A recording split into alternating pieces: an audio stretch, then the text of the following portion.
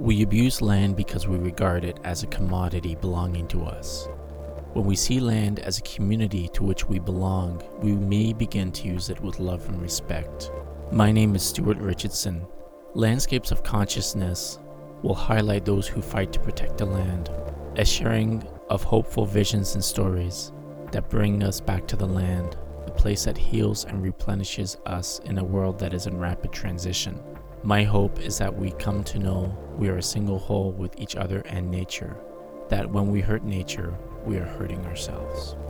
I am very privileged to have Philip McMaster on the phone. He's a serial social entrepreneur and experienced co-founder of many social enterprises over the years.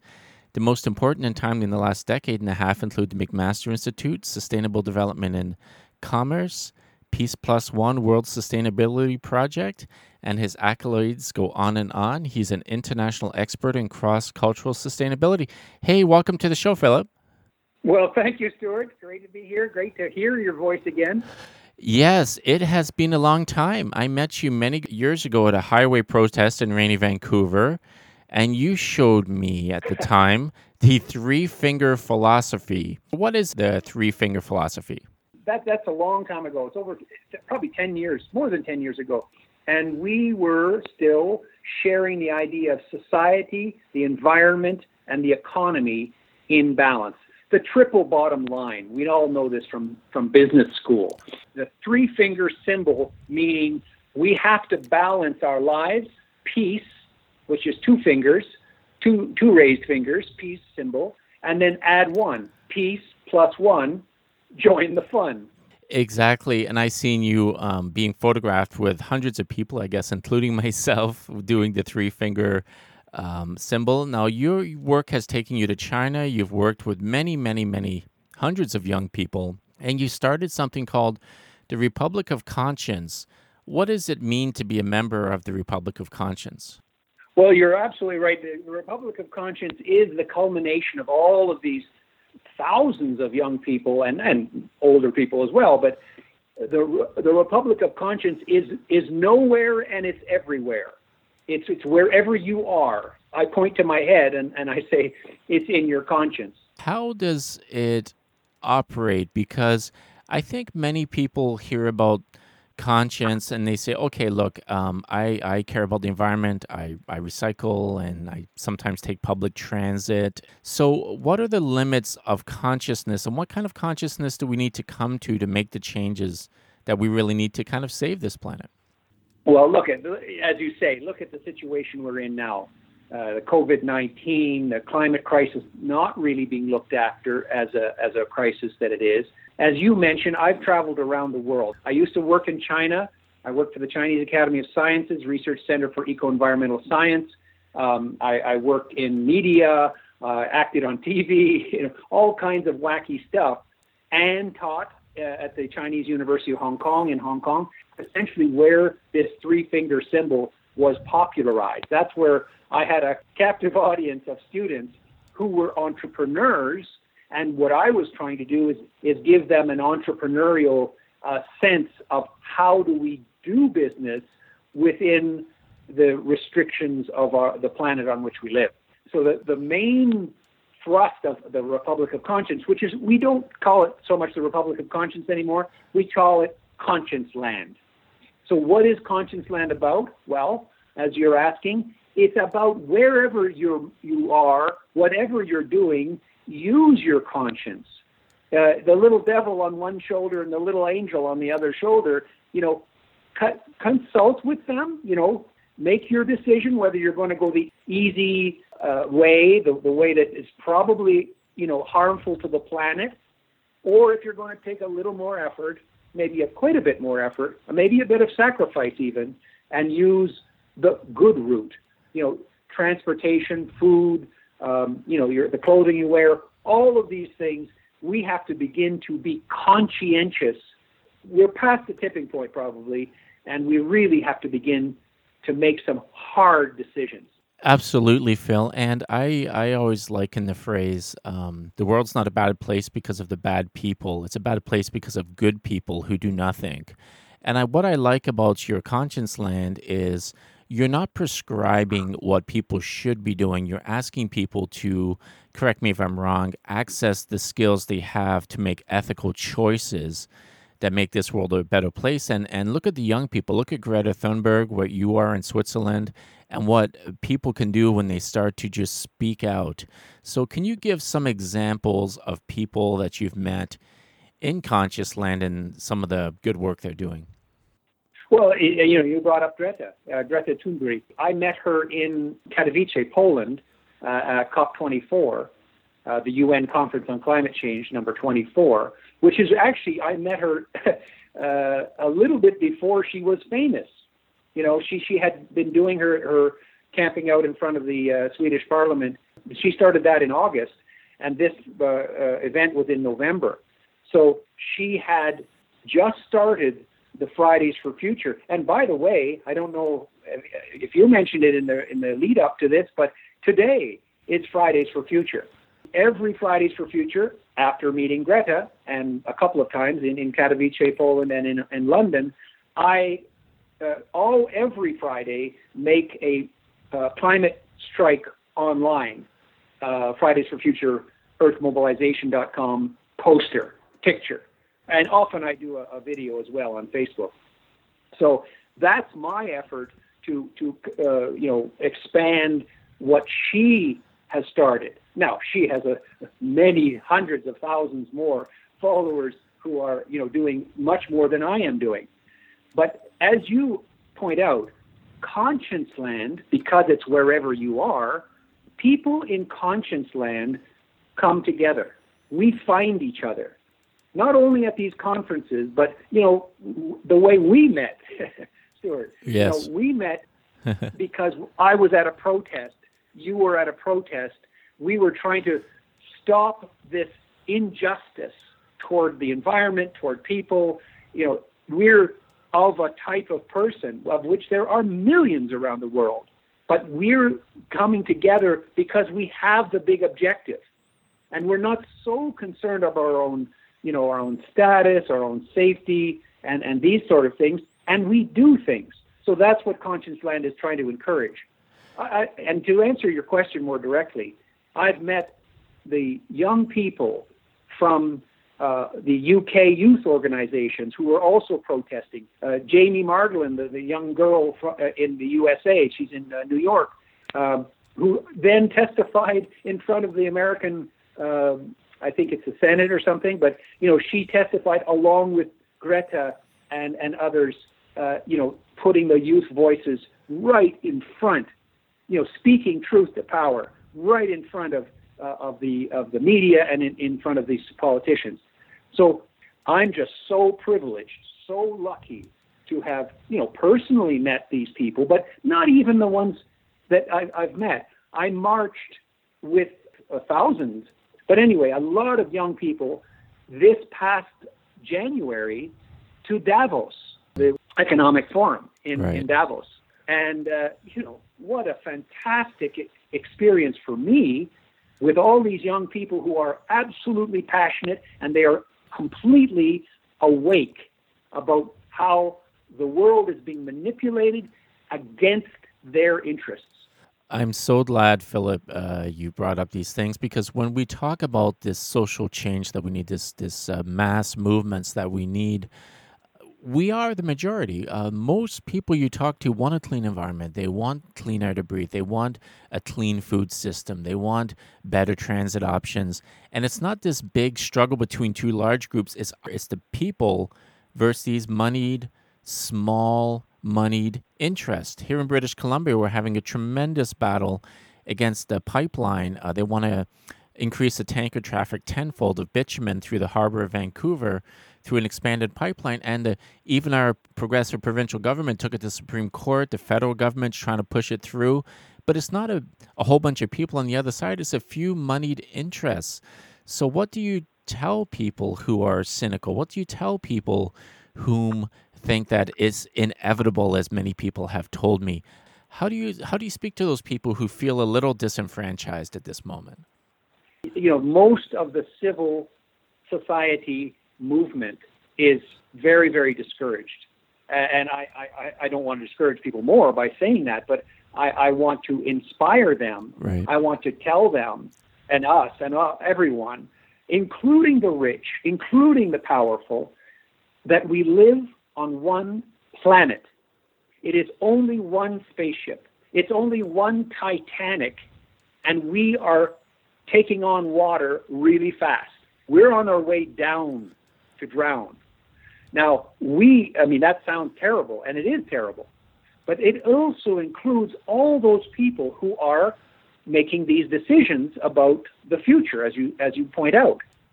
Aboriginal peoples in Canada and around the world have this 7 generations thought, this idea that the decisions you make today, to take an animal for food or whatever it is you're doing, to cut a tree, first of all, you respect it and you apologize for taking it, and then you make efforts to replace it or to do something that is compensates for it, so that the balance of the ecosystem and the balance of justice is served. Well, can we learn from the Aboriginal peoples? I think so.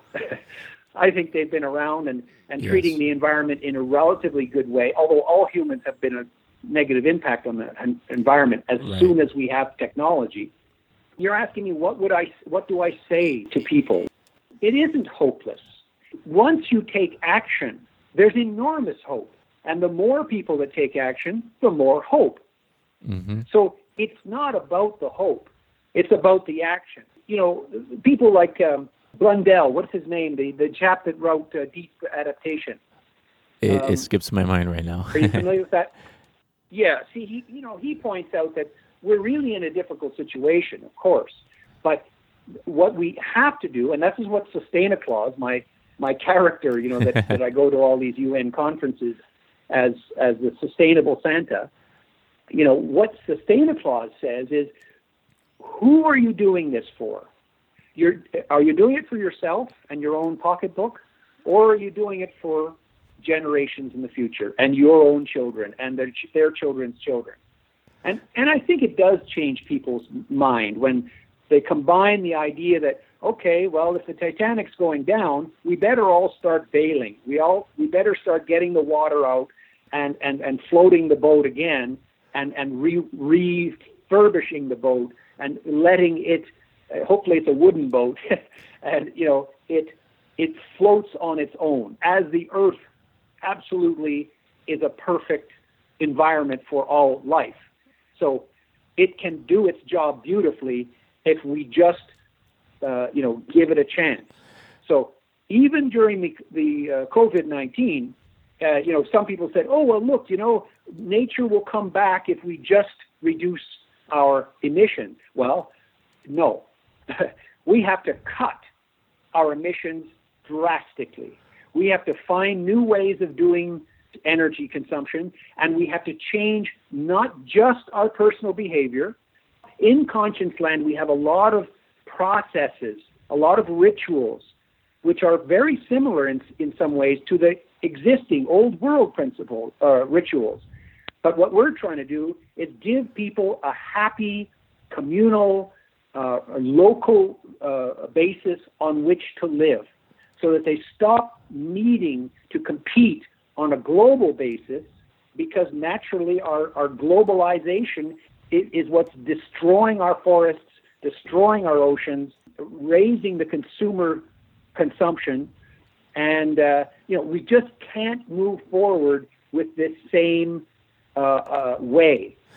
And I will say one more thing about, I said bail the boat and let's float all the boats together. Let's imagine that there's a lot of little wooden boats, and we bind them all together, and the chance of them sinking is very small. Because as we centralize, government centralize, businesses are multinational centralized, Amazon is a central warehouse, all of these things. When you centralize, it's a very fragile system. Right. So we have to make it less fragile. That's one thing. And then we have to confront. This is the part of the protest stuff that some people don't agree with me, but if you've seen pictures of Sustainaclaus, he's on the front lines of, the XR, Extinction Rebellion in London. I was, walking Waterloo Bridge with hundreds of people, all these places, Marble Arch and so on, Parliament Square. That's also necessary. We need to tell and clearly listen to what I'm saying. We're not begging. We're not even asking. We're not begging and we're not asking. We are demanding. We are demanding that these governments, these multinational corporations and their leadership, supposed leadership, they're not leaders at all, but these people have to be confronted. Now, I'm not talking violence. I'm not talking about, scaring them. There's enough information to scare the hell out of them to get out of the businesses they're in.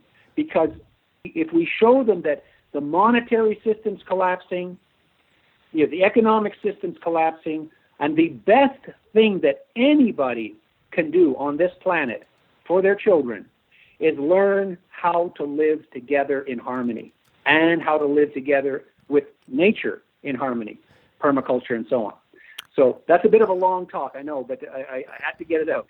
I think the reason you've been doing this so long, and I've been doing this for many, many years on the radio, is because it feels frigging amazing to have your small impact in the community and see 1,000 fires burning for social change just around where I live. Pinecone Burke Mountain Park was going to be developed and destroyed by private power. That was blocked. The Northern Gateway pipeline was canceled. We threw out a regressive federal government. It goes on and on. In my small community, a large forest was saved from developers because the community rose up and protected that park, Bert Flynn Park. It's amazing victories all over the place, and those are minimized, but I think we should rise them up and say, look, when we get together, when we care enough about our communities, we have an impact. And when you don't care, when you look the other way, when you don't have conscience, we have a homeless problem in Vancouver. They have a homeless problem in our big cities, and we don't have financial sustainability. Sooner or later, there's going to be a tent around the corner park from you, and I'm sorry you don't like it, but we should have acted sooner. So we can solve our problems, and I think young people are rational. They just want to get to the problem and solve it. I think we all need a little bit of a mind of a young person that we can solve these problems. They're not complicated. And speaking of solving problems in action, tell me about your organization and what you do Wednesdays and how people can get in touch, etc. Okay, well, just an overview. It's called the World Sustainability Co-op. This is what it used to be called the World Sustainability Project, and now, since I've met so many people here in Switzerland and other places who realize that we need to cooperate, we need to have a structure, a legal structure, which is more equitable. Well, it's completely equitable. They're members. So let me briefly explain. The World Sustainability Co-op of Conscience-Land is a co-op, just like these co-op food stores or any of these kind of things, except the World Sustainability Co-op is mostly about education and information and data. So what we're doing is we're saying all of these organizations around the world, join the co-op. Now, you don't diminish your own organization whatsoever by joining the co-op. You are still your organization and you're a partner in the co-op. You're a member partner in the co-op. Then what we do in the co-op is develop the Gaia catalog. And the Gaia catalog is what? Well, it's a catalog of all the people, the places, the products, all the things that are already validated by the members of the co-op. The same as the commercial retail co-ops. They have their own brands and they say that their brands are good. Well, in Conscience-Land, we have a very clear interest in making sure our products are good, and especially the products that would be ultimately put in the Gaia catalog. Why? Because we use them. They're our families. They're our friends. We're recommending things that, I'm holding up my three fingers now to the radio. Society, environment, economy, the impact on society. Is it a good product for, is it healthy for society in terms of medical health and so on? Is it economically beneficial to the local community? Not for a multinational. We're not talking about Monsanto and Nestle and Coca-Cola. We're talking about local products, clothing, shoes, food, whatever. The way we used to do things before this globalization. So the community resilience, in effect, the local economy, and then finally the environmental impact. Well, as a member and citizen of Conscience Land, a member of the co-op, you will know, because you will be part of the process of finding these products, voting on these products, benefiting from possible advertising of these products in the catalog. So the ones that you find that are entered in the catalog, you could possibly benefit from. So what we're trying to do is make it, almost the opposite of the system we have now. Everything's centralized. The advertising agencies make billions. The companies make billions, and the people get sick, and the planet gets sick. We have to flip that over. And then finally, there's a lot to it, but maybe the final thing that I want to mention is that we also are developing an economy in itself. It's called the caring economy. And the currency is called, I have a poster in front of me, you can't see it on the radio, it's called the caring currency. And the first caring currency, which has already been issued, there's thousands of people who already have this currency called the SDG token of appreciation. So the SDGtoken.com, if you want to look it up, SDG token of appreciation is a token that I've been giving out, and I would like to give out to your listeners as well. All right. I'll give them to you, and you give them to your listeners. Fabulous. Right? Because the nature of the economy that we're talking about is that it's a caring economy, which means the first and fundamental thing we need to do is create good relationships with people. Good relationships. It's not about the money. It's about, I'll explain in Three Finger Wednesday or Change Wednesday how that works, but it's about paying it forward. So in the SDG token of appreciation, I give it to you, you give it to somebody else, and somebody else gives it to somebody else. So we expand the network of Conscience Land through appreciating what people are actually doing to solve the Sustainable Development Goals, the SDGs. Maybe it sounds complicated. I hope not. No, it's very exciting. Yeah, it's very exciting and it's very doable. We're actually already starting to do it. But what we need, of course, is more people. We need people at extinctionsolution.com. We need people in Conscience Land. We need as many people, to be participating in this. It's just not enough to protest. I'm not against protest. I've been involved in them myself. But there's a point at which the protest is begging. It's just asking, won't you listen to me? Please, please listen to me. And I'm finished with that. I will send you, if you're interested, I'll send you some video, some speeches I've given in Nepal and Kathmandu and in Hong Kong and so on about exactly this. And I say at the beginning of these speeches, I'm not begging. I'm not begging anymore. I'm not asking. I'm saying we're going to do this. And if anybody's with me, lead, follow, or get out of the way, because we don't have time. And it's not to criticize these other organizations. I won't mention them by name, but these are other organizations, social enterprises, and green organizations, and global union organizations. The trouble is they're bureaucracies and they're bought. They've been co-opted. Many of them have been overwhelmed. They've been co-opted. Kip Anderson's Cowspiracy film, he points out that I think it was Greenpeace or Sierra Club or something. Mm-hmm. They wouldn't talk about beef production because they were sponsored by the beef production people. We have to move away from all of these established green organizations or global management organizations or whatever the hell they're called, and we have to start to build our own. And that's the opportunity for young people. What a fantastic opportunity. This is the entrepreneurial chance of a lifetime. Let's link up. It's fabulous. I'm with you. I think people should absolutely build our own intelligent and educational institutions that can link up and challenge the status quo, which is to do nothing, of course. So I absolutely support that, and you have my support here. Please tell our listeners that span right across from coast to coast to coast, from progressive radio stations who are listening to this, and online, of course. Where can they get the information? Where can they get involved, and just to hear your websites again, and to thank you for your time?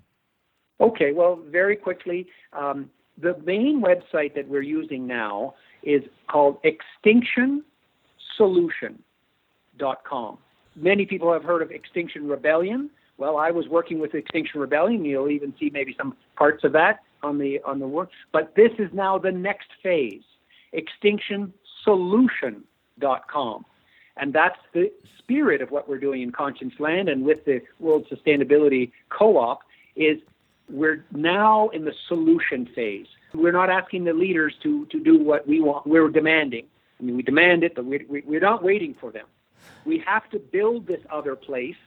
Why? Because people will be hit hard very shortly. And we want to have a welcoming co-op, global welcoming family for those people who, up to now, maybe they've denied it, but now they've been bitten in the butt. And now they're realizing, wow, I should do something for myself, for my family, and for my community.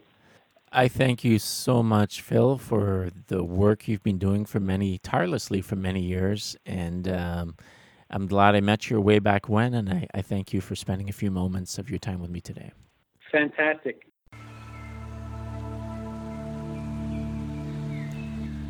You have been listening to Conscious Landscapes. To hear previous episodes, to find out about forest bathing, or come on a journey on purpose with us, please visit eco-awakening.com. Bye for now.